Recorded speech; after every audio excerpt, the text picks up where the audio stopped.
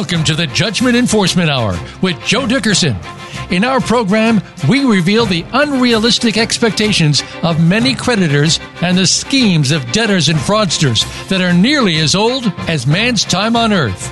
Now, here is your host, Joe Dickerson, with the new processes to outsmart the bad guys. Good evening, Mr. and Ms. America. Welcome to the Judgment Enforcement Hour. This is Joe Dickerson, your host each week, and we are pleased and excited to have with us for a return presentation our dear friend and professional Gene Ferraro. Gene is a certified protection professional, a certified fraud examiner, and also carries the credentials SPHR, which I'll let him explain to you what that significance is. Gene is the founder and chief executive officer of Forensic Pathways Incorporated, and we are thrilled to have you with us again, Gene. Welcome to the show. Thank you, Joe. Thanks for having me again. Yeah, give us for the listeners that weren't tuned in week before last when you were here, give us a little of your background and experience, and then we're going to be talking about the fraud processes, researching fraud, and how to recover your money, the various processes that work on that. Gene? Sure, Joe. I've been a corporate investigator specializing in employee theft, dishonesty, fraud, white-collar crime, substance abuse, harassment, and discrimination for about 35 years. A good portion of that which I do involves the investigation of fraud and the consulting of the victims of fraud, as well as the attorneys that represent them.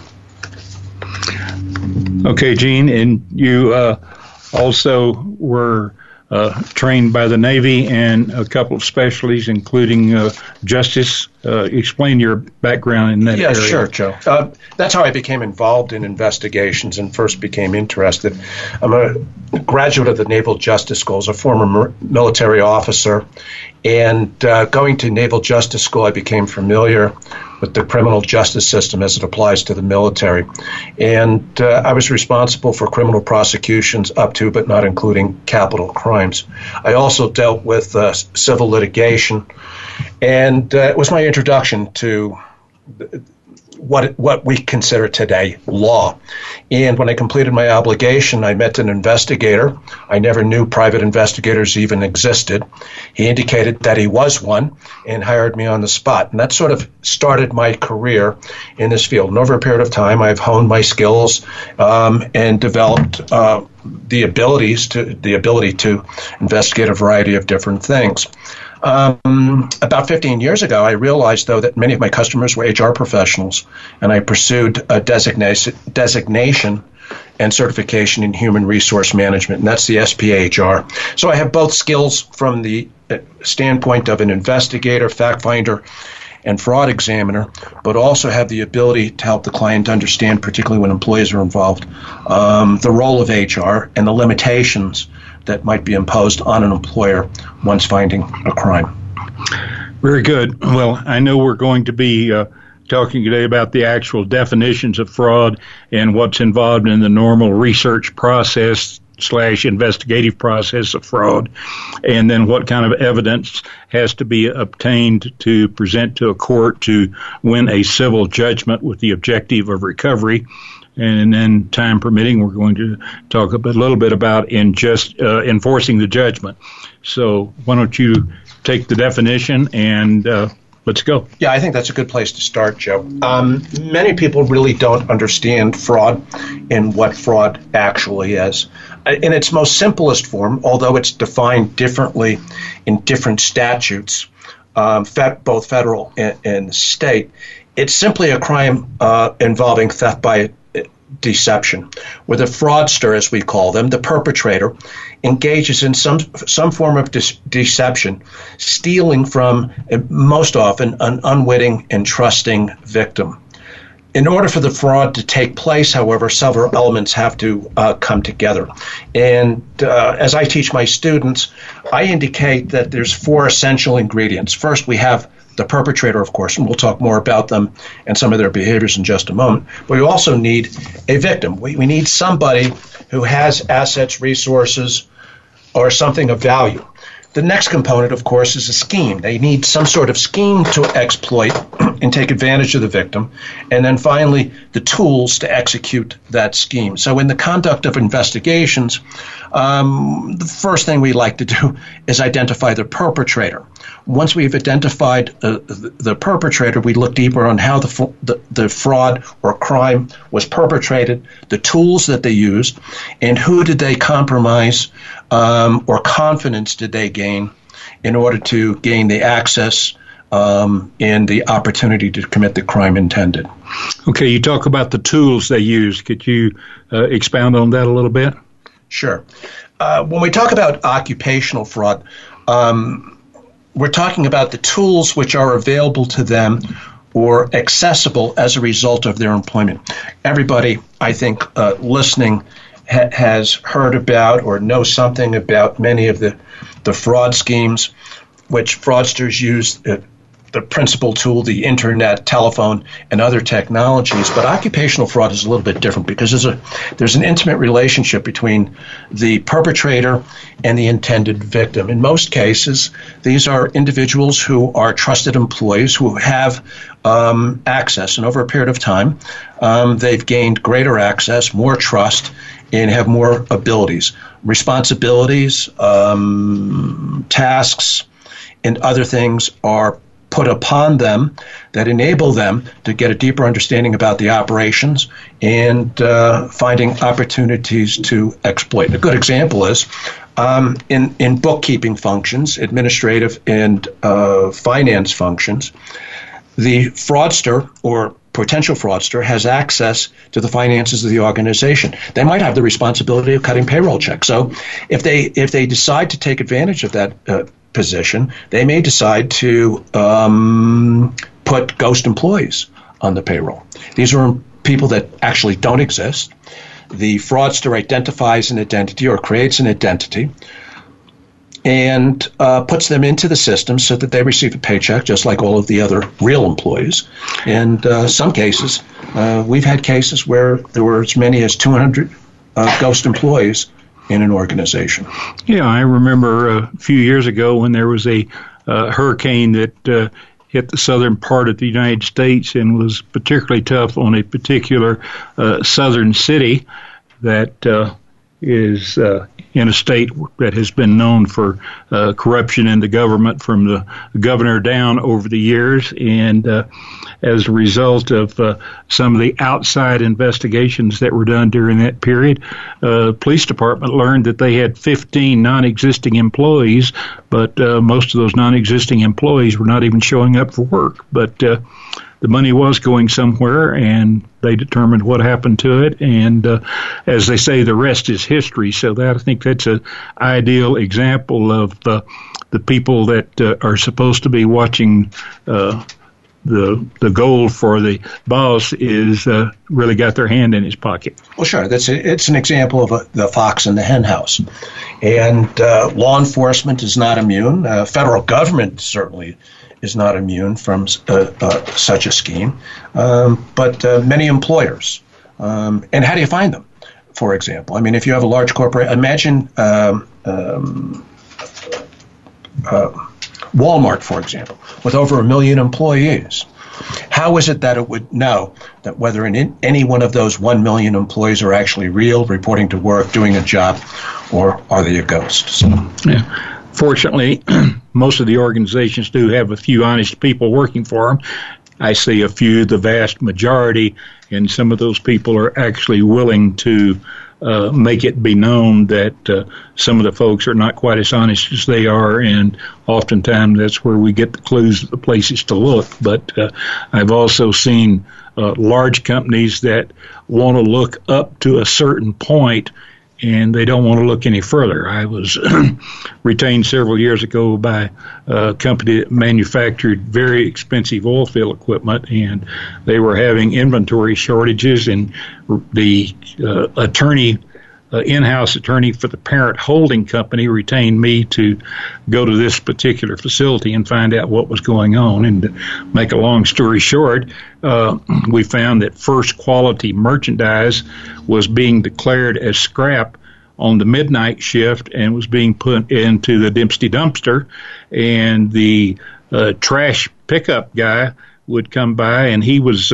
such a good guy that instead of charging the company to go by a public scale and getting the tare weight and gross weight of his truck before and after he picked up material, he just used his own scales and didn't charge them a thing.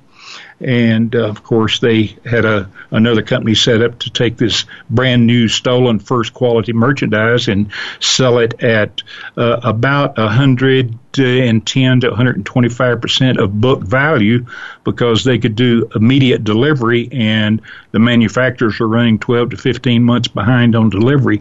As a part of my research, I was looking at some real estate records and found that the president of that particular division owned a ranch. And I thought that was wonderful. And accidentally, when I pulled some records, the document that I got that was had the survey of his property on it showed a portion of the property right across the fence line from his. And in looking at the margin of the thing, here is the name of the person that owns the trash company. And come to find out, the trash man was so happy with his client and appreciated their work so much, he just carved up half of his ranch and deeded it over to the president of the manufacturing company. I reported that back to my client, the head of the legal department, and he said, well, very good timing. We're having a meeting tomorrow of all the divisional presidents. I want you to come in my office and wait, and when I call you, I want you to come in and make an oral report to them of your findings. And I'll tell you, the president of that division is going to be there, and it may become a little uncomfortable. I said, fine, let's do it. And I waited, and I drank coffee in his office till I couldn't drink any more coffee. And in comes the attorney, and he said, Joe, you did a great job. It is the consensus of all the people on the board that your work was outstanding. We're not going to be needing any more help from you. Thanks so much. Let me know if I can ever recommend you for anybody else. Have a nice day. And the board decided they did not need to look into that matter. It would be fine. It's not an uncommon experience, Joe. It's not. And depending who's involved and their relationship with the organization, sometimes the organization or the victim doesn't want to expose them. And it can be very sad. Okay. Well, that's great. You want to talk any more about the modus operandi of these bad guys, or shall we move on into the research phase? No, let's talk a little bit more about the perpetrators. In my work, the culmination of the investigation involves interviewing the individual responsible. And possibly it's because of the nature of the type of work that I perform, but I found some common characteristics among the fraudster. They're either male or female. I don't think there's one gender which dominates the market on fraudsters, but most are over the age of 40. They're intelligent and have very good business skills and a good business sense. And that's one of the virtues and things that's necessary for them to excel in the organization, gain trust of the potential victim or organization, and gain authority and have access. The next is they often claim or portray themselves as victims themselves or experts that no one else in the organization possesses. Particularly when we see frauds perpetrated on the elderly. The perpetrator is an individual who comes to their victim or finds their victims as individuals who have or lack the skills that they possess, whether it's real estate, insurance, healthcare. Gain trust by teaching them or empowering them with information that allows them to believe that they're better off with that relationship or alliance. The other more common characteristic is we find these individuals often employ their family members. And we see schemes which involve multi-general schemes. Bernie Madoff is a perfect example. His two sons were involved in his scheme, a $7 billion fraud scheme. Yes. And unfortunately, one of his sons, as a result of it, committed suicide. The other was eventually prosecuted himself, just like Bernie Madoff himself. So those are some of the generalities that I see. But I think there's a couple of other things we should talk about. Are we ready for a break? No, we've got a couple of 4 or 5 minutes yet. I also have seen in the cases that we've looked at where oftentimes the top echelon just doesn't want to hear about it because they believe in their people. They have been convinced by the fraudsters that they are the experts, as you alluded to, and go away and don't be telling me that. It's particularly true in your mid-size organizations, either family-owned or closely held organizations. Exactly. Where both the perpetrator and the victim have a pre-existing relationship. It might be multi-generational. They have investments together. They may share a vacation home and have other interests that bring them together outside the business. And it's also the opportunity, those types of relationships, to build trust and confidence, particularly when families are involved. Yeah, I think one of the slickest ones I ever saw was the president of a division of this particular manufacturing company had a deal with the chief financial officer, and when they received their money from accounts payable that were coming in from their customers, often the checks were in the hundreds of thousands, if not $1 million to $2 million check for purchases of expensive equipment, and the check would come in, say, on Thursday. They would deposit that check into an account that was owned by the treasurer and president, and Monday they would credit it to the company and show that it came in, and everybody got their money, but the interest for 48 to 64 hours on $1 million or $2 million runs up over the years. You bet. And if everybody gets their money, no harm, no foul. Apparently, that's what they thought. You bet. But that kind of went south on them. Well, that's great. We're going to go ahead and take our first break, and we'll be back in a couple of minutes.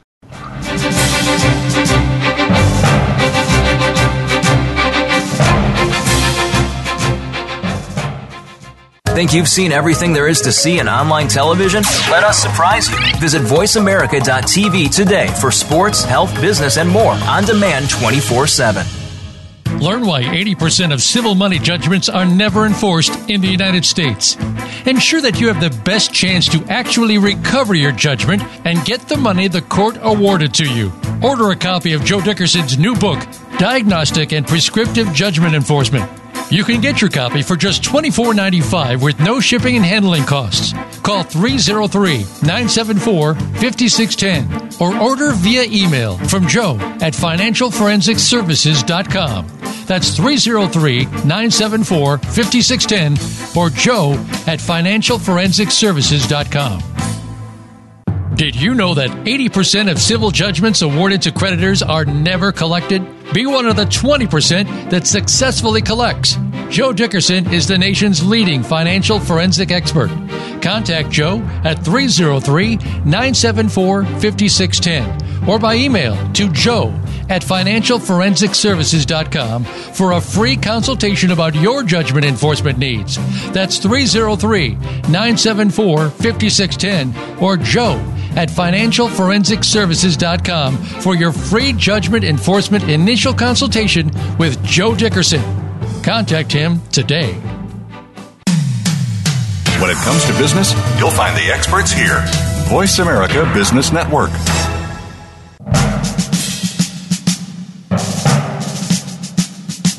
You are tuned in to the Judgment Enforcement Hour.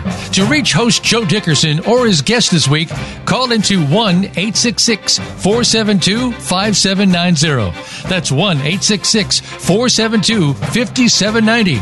Now, back to the show. Welcome back, ladies and gentlemen. just keep in mind as we go through these entire processes and talking about the different elements that it's really not what you win in your judgment, it's what you recover that matters. So that's what we're hoping to do, is to give you a good idea of not only what does happen, but what you can do about it. Gene, let's go back to where you were. Good. Thank you, Joe.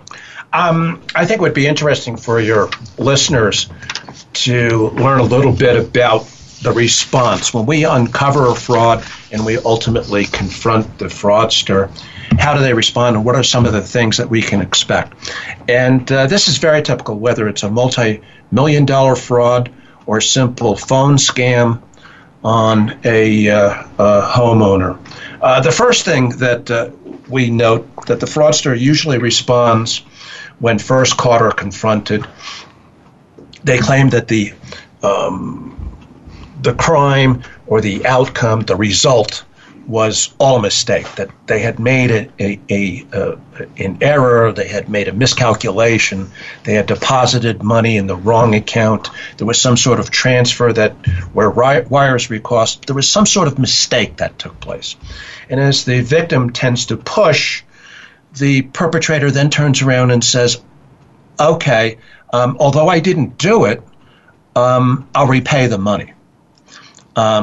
And the next response, when pushed harder, and terms are discussed on how they're going to restore or make whole the victim, repay, they claim to be the victim themselves. Sure. And this is generally where the litigation begins, where we see the fraudster first making a tacit admission by offering to repay, restore, make whole, and then becoming or claiming to be the victim themselves and making charges against that victim, particularly in businesses, because the victim is usually the owner of the business or the owners of the business, and the perpetrator would claim that they were not paid properly, they were not paid fairly, bonuses withheld, taxes taken out that weren't really taxes, and other excuses, and sadly resulting in some form of litigation.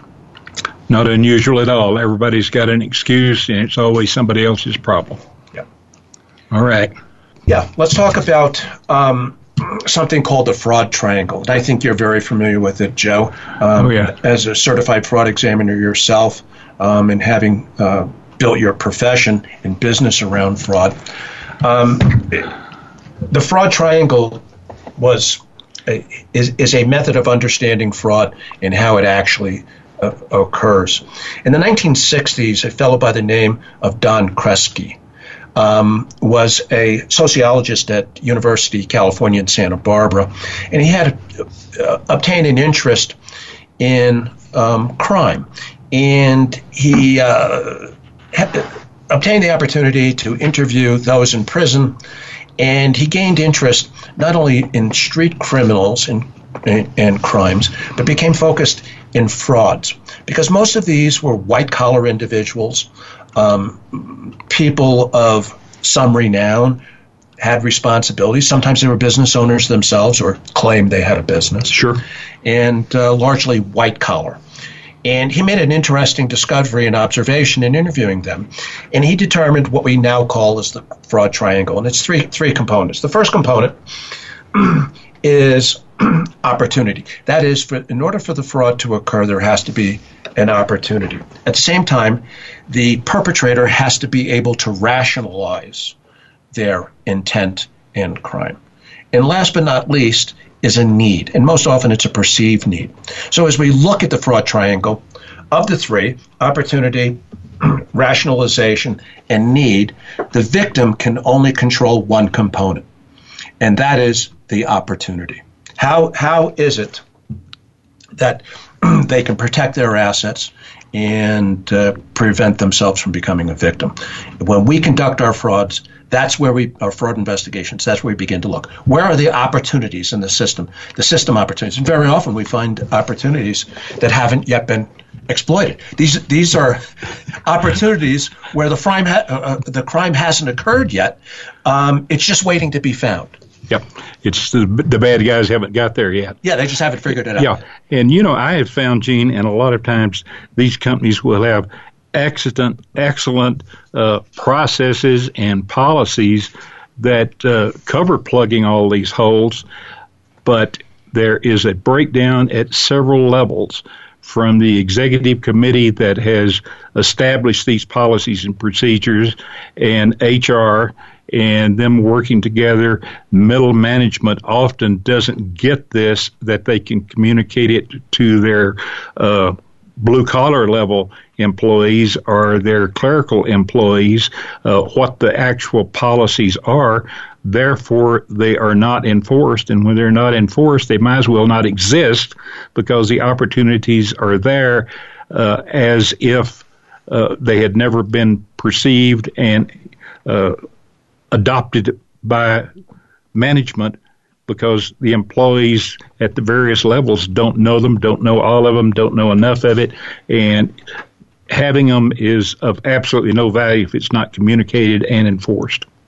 I think that's a very good observation. And policies are important. Policies, practices, and some form of audit, ensuring that the policies and procedures are followed and expectations are met.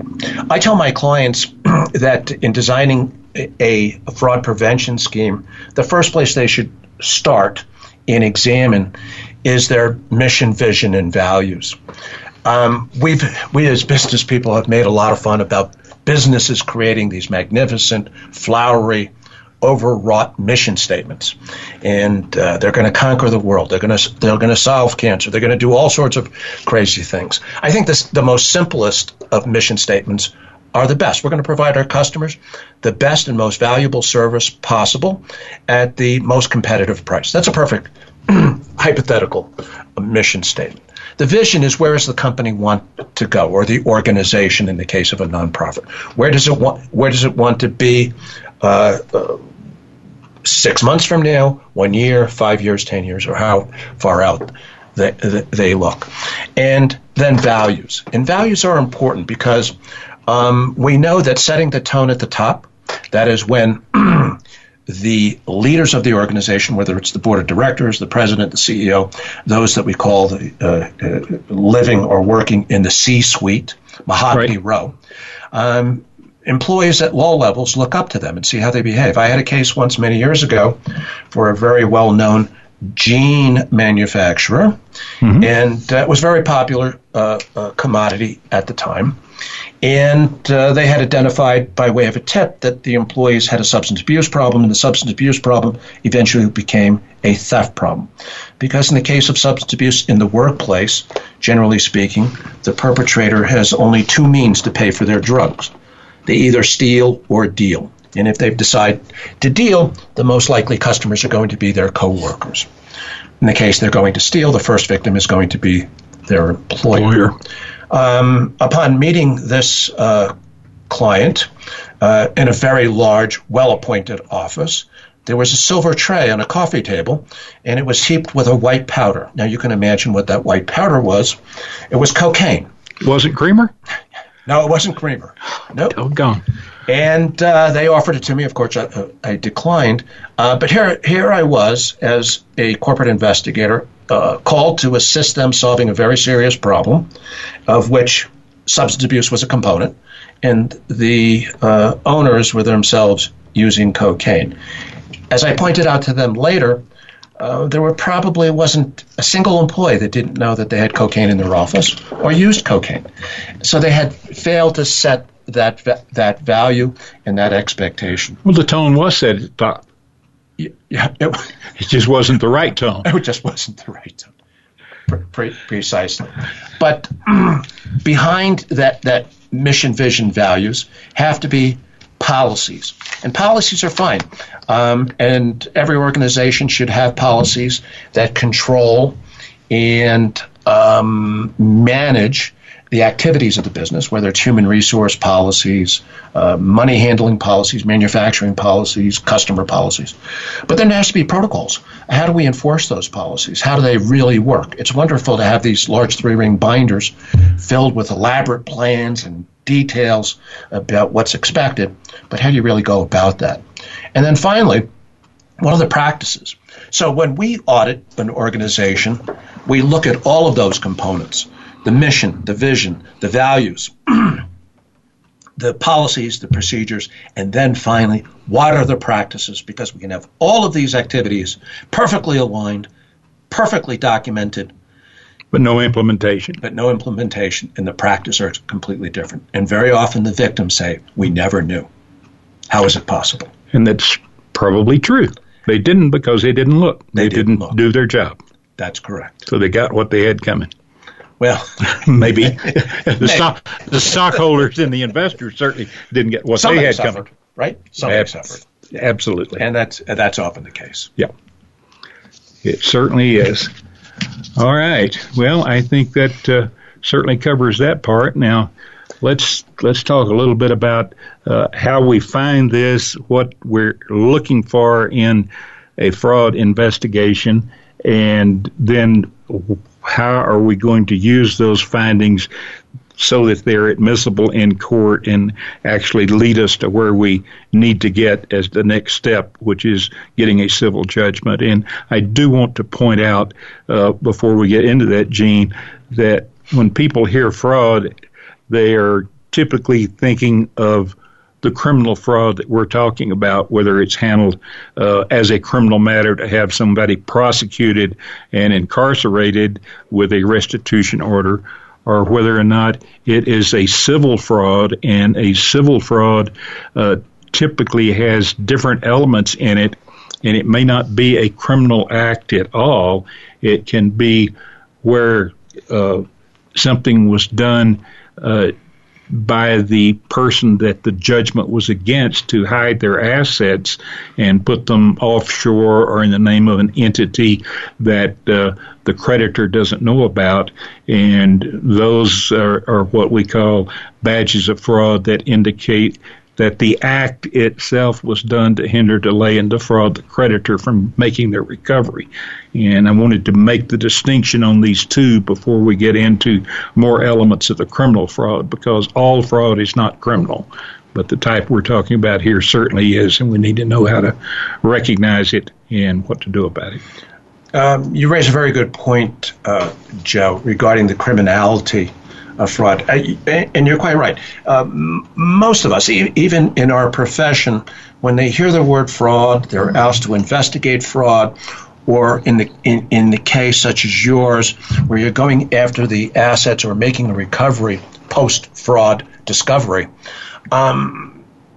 Many people, including very experienced business people, believe that these types of activities are always a crime. And one of the first instinctual responses in uncovering a fraud is calling law enforcement.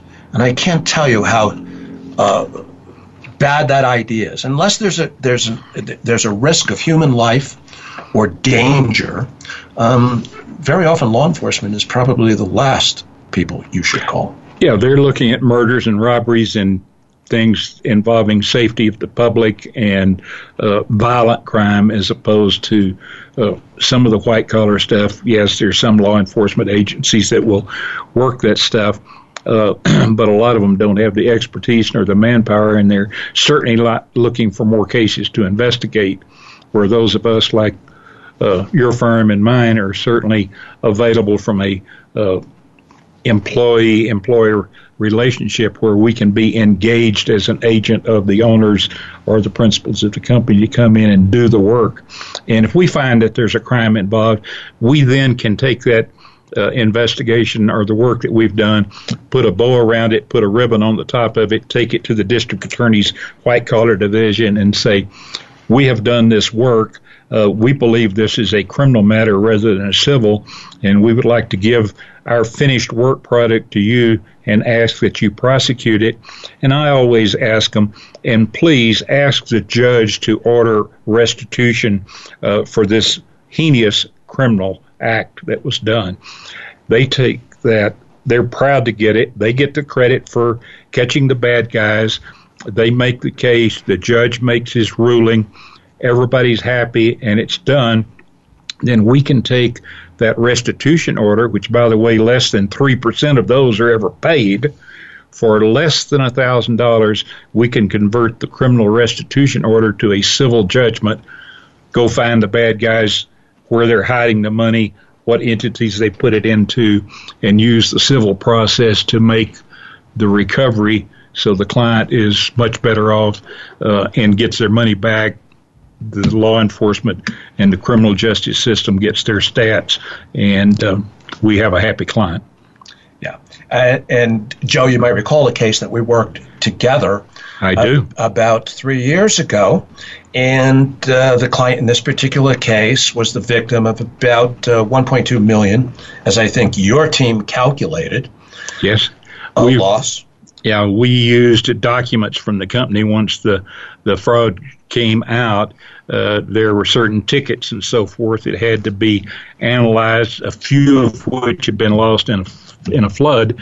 But I ended up having to hire 18 temporary employees in my firm, and we set up computers in our war room for these 18 clerical people to go in and enter all of these tickets, the date, the time, the amount, and so forth. And as a result of those findings, we were able to document the fraud and turn it over to you, and you carried the ball from there.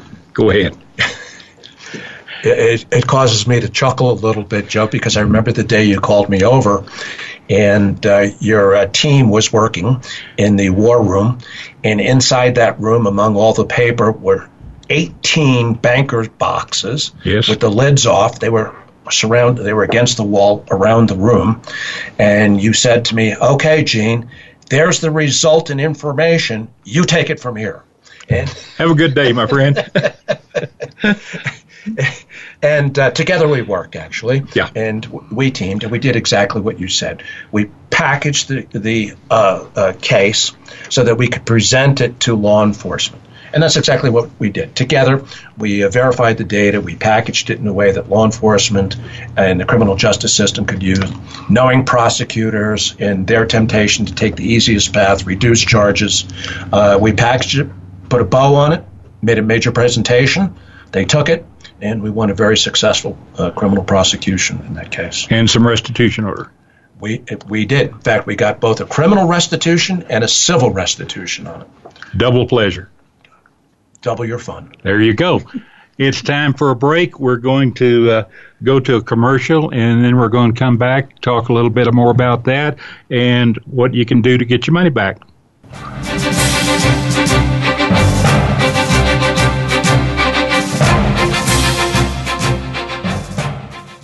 Become our friend on Facebook. Post your thoughts about our shows and network on our timeline. Visit Facebook.com/Voice America. Did you know that 80% of civil judgments awarded to creditors are never collected? Be one of the 20% that successfully collects. Joe Dickerson is the nation's leading financial forensic expert. Contact Joe at 303-974-5610 or by email to joe@financialforensicservices.com for a free consultation about your judgment enforcement needs. That's 303-974-5610 or joe@financialforensicservices.com for your free judgment enforcement initial consultation with Joe Dickerson. Contact him today. Learn why 80% of civil money judgments are never enforced in the United States. Ensure that you have the best chance to actually recover your judgment and get the money the court awarded to you. Order a copy of Joe Dickerson's new book, Diagnostic and Prescriptive Judgment Enforcement. You can get your copy for just $24.95 with no shipping and handling costs. Call 303-974-5610 or order via email from joe@financialforensicservices.com. That's 303-974-5610 or joe@financialforensicservices.com. Voice America Business Network, the bottom line in business.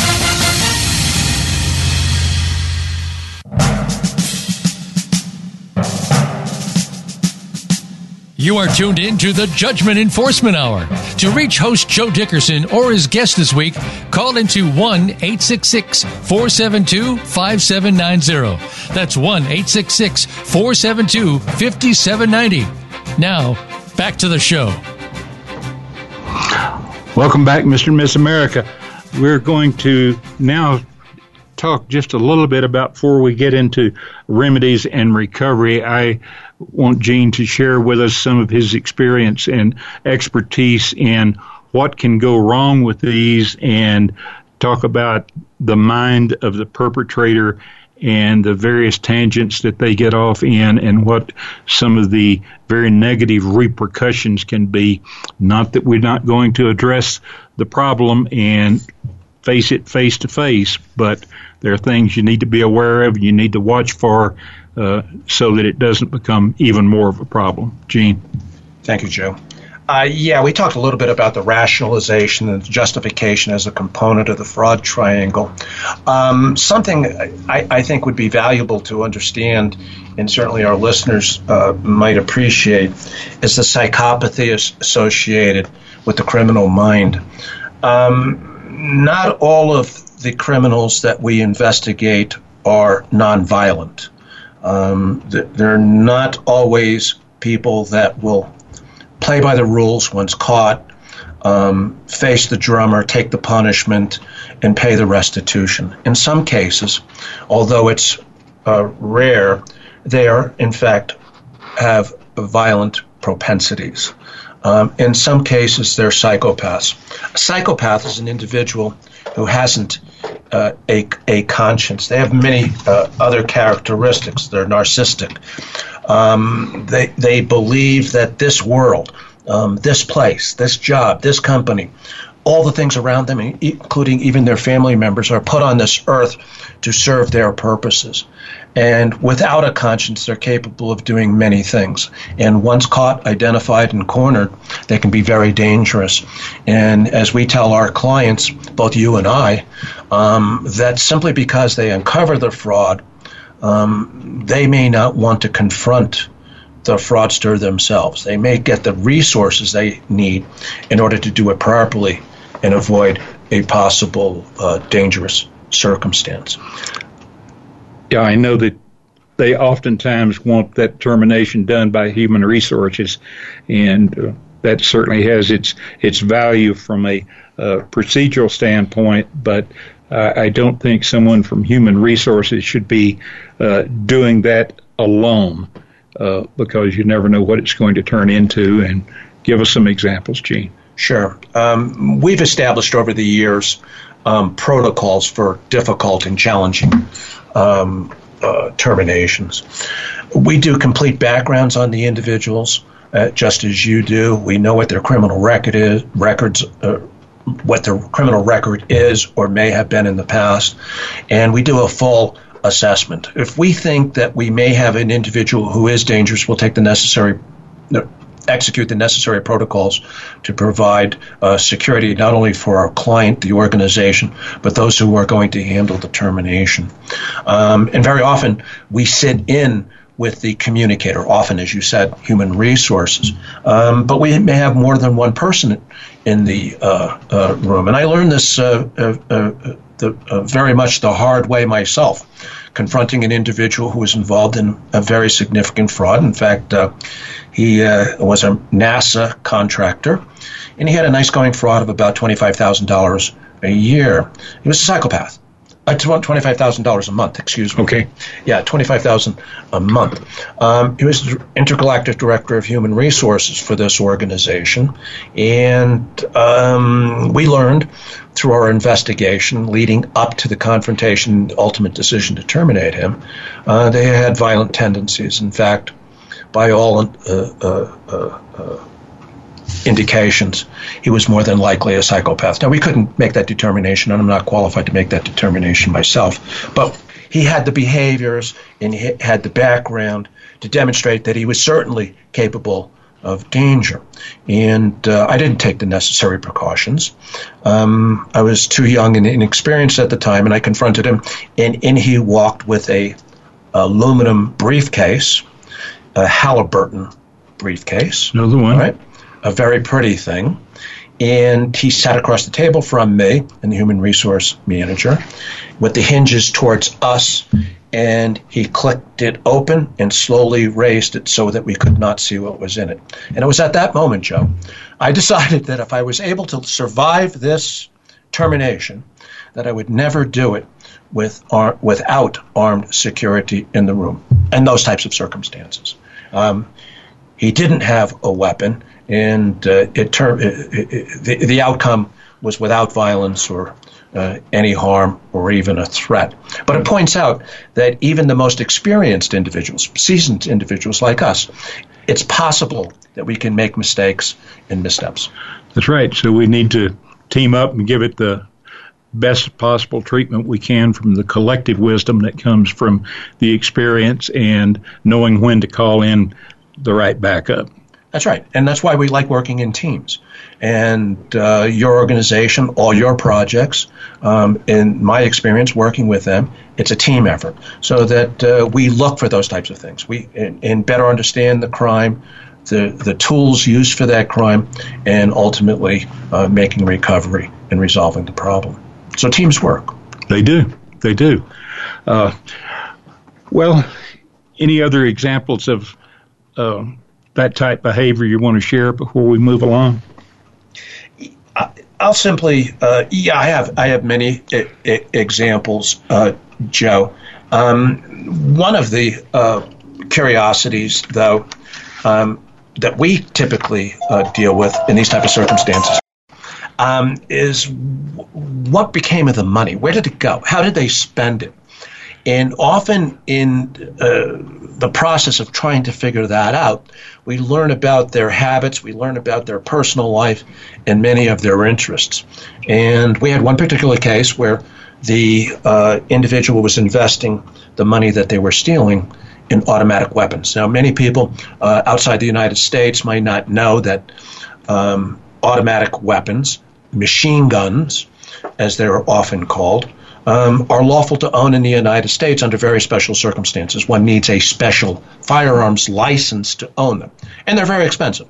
It's difficult to purchase one, even when possible, given the background and having the economic resources, passing the FBI background, and so on. They start around $15,000 to $30,000 just to buy such a gun. And this fellow had a very large collection of automatic weapons. Whether he used them or intended to use them, we really didn't know. But consider that for a moment. So the person that we've uncovered and identified at the center of this scheme, a scheme which had lasted over a number of years, had the ability and the firepower of a small army. How do we now then confront him? And what type of warnings and information did we need to pass on to law enforcement, others, his employer, and those who possibly could have an opportunity to come in contact with this individual? And finally, how do we know we got all the weapons back, or they were effectively secured after our investigation and recovery was made? How do we do that and know that they still don't have the ability to harm somebody? That's right, because just because you are successful in terminating the person and you were able to do this without having violence, or the violence was minimized and there was no physical harm done, that doesn't mean with these people that we don't perhaps need to worry about a repercussion hours later, days later, or sometimes weeks later.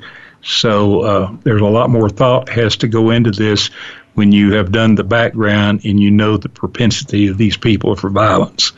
And we have to make certain assumptions, and of course that's the reason that more corporate offices now are having security card access and panic buttons and so forth that are good, but a lot of them still don't have them. Yeah. We sometimes negotiate with the perpetrator, and let's say it's an example of a workplace fraud in a trusted capacity, maybe the controller, the CFO, or something like that, in a fairly high position. We'll negotiate their separation, and I don't mean the economic terms of it, but we'll negotiate a separation and sort of the rules of the game going forward. And here's an example that we have the opportunity, and we insist that we can contact the individual at any time for a period of, let's just hypothetically say, over the course of the next 3 years, that we will periodically check in with this individual, and he or she will tell us wherever they go for employment. We agree that we will not communicate to that employer their past and compromise their opportunity to become productive citizens and change their life. We're not going to interrupt them, but we're going to check in with them and make sure they're doing okay, reminding them that we're still there, we're still watching, but we're also concerned about their mental health and success, turning themselves around. And if recovery has been affected, and they fulfilled their obligations in returning the money and interest and all the totality of the loss, they deserve a second chance. I believe that. But we may very often want to monitor them and follow them. Yes, and that brings up another consideration, and that is when you're hiring somebody, you want to do a pretty good background and see where they have been before and see what you can learn about the circumstances surrounding termination and negotiated settlements. You may not learn anything, but you may, if you don't get enough information and enough cooperation, there may well be a reason for it, so you should be a little more cautious than normal with those people. Yeah. All right, let's talk just briefly about recovery. And once you have that civil judgment in place, there is one key to the entire recovery, and this is what our company does, is find the money to get it back and the processes and get the proper legal team on board.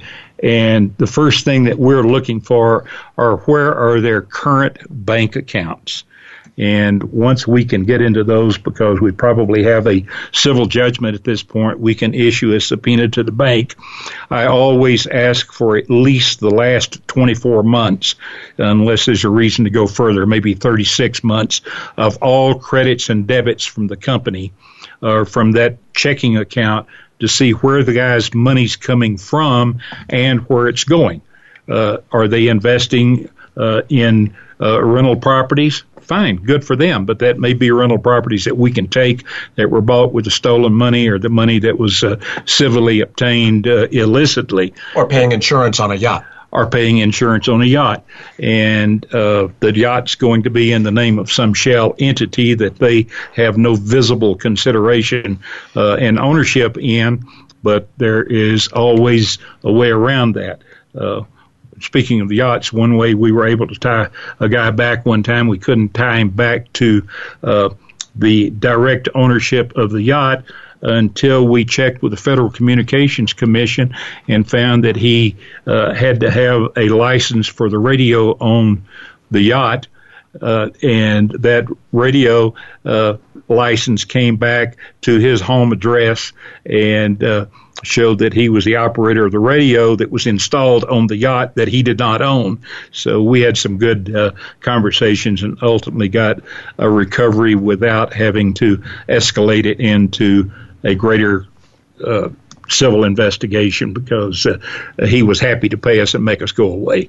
So the information is there. It's usually in the money that is either being deposited or the money that's going out, and you can get that by civil subpoena, do a forensic analysis of where that money's going, what it's doing, and it oftentimes goes into additional accounts or additional business entities that have been set up. And this is where we use the civil process that we're talking about by moving the money from the account that it was in, that is in the name of the judgment debtor, to other accounts. That is what I referred to a few minutes ago as civil fraud done to, quote, hinder, delay, and defraud the creditor. So if it's put into another company, we find it there.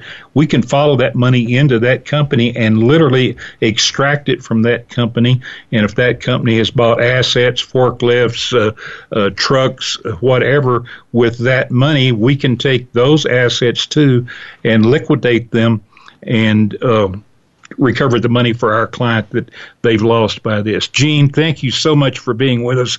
It's always a pleasure to have you here. We continue to get good reports and good comments from the last time you were with us, so I'm sure that will happen again. Thank you so much. We appreciate your professionalism. Ladies and gentlemen, Mr. and Ms. America, thank you for being with us again. We'll see you next Wednesday at 5 o'clock Mountain Time. In the meantime, remember, It's not what you win, it's what you recover that matters. Thank you and good evening.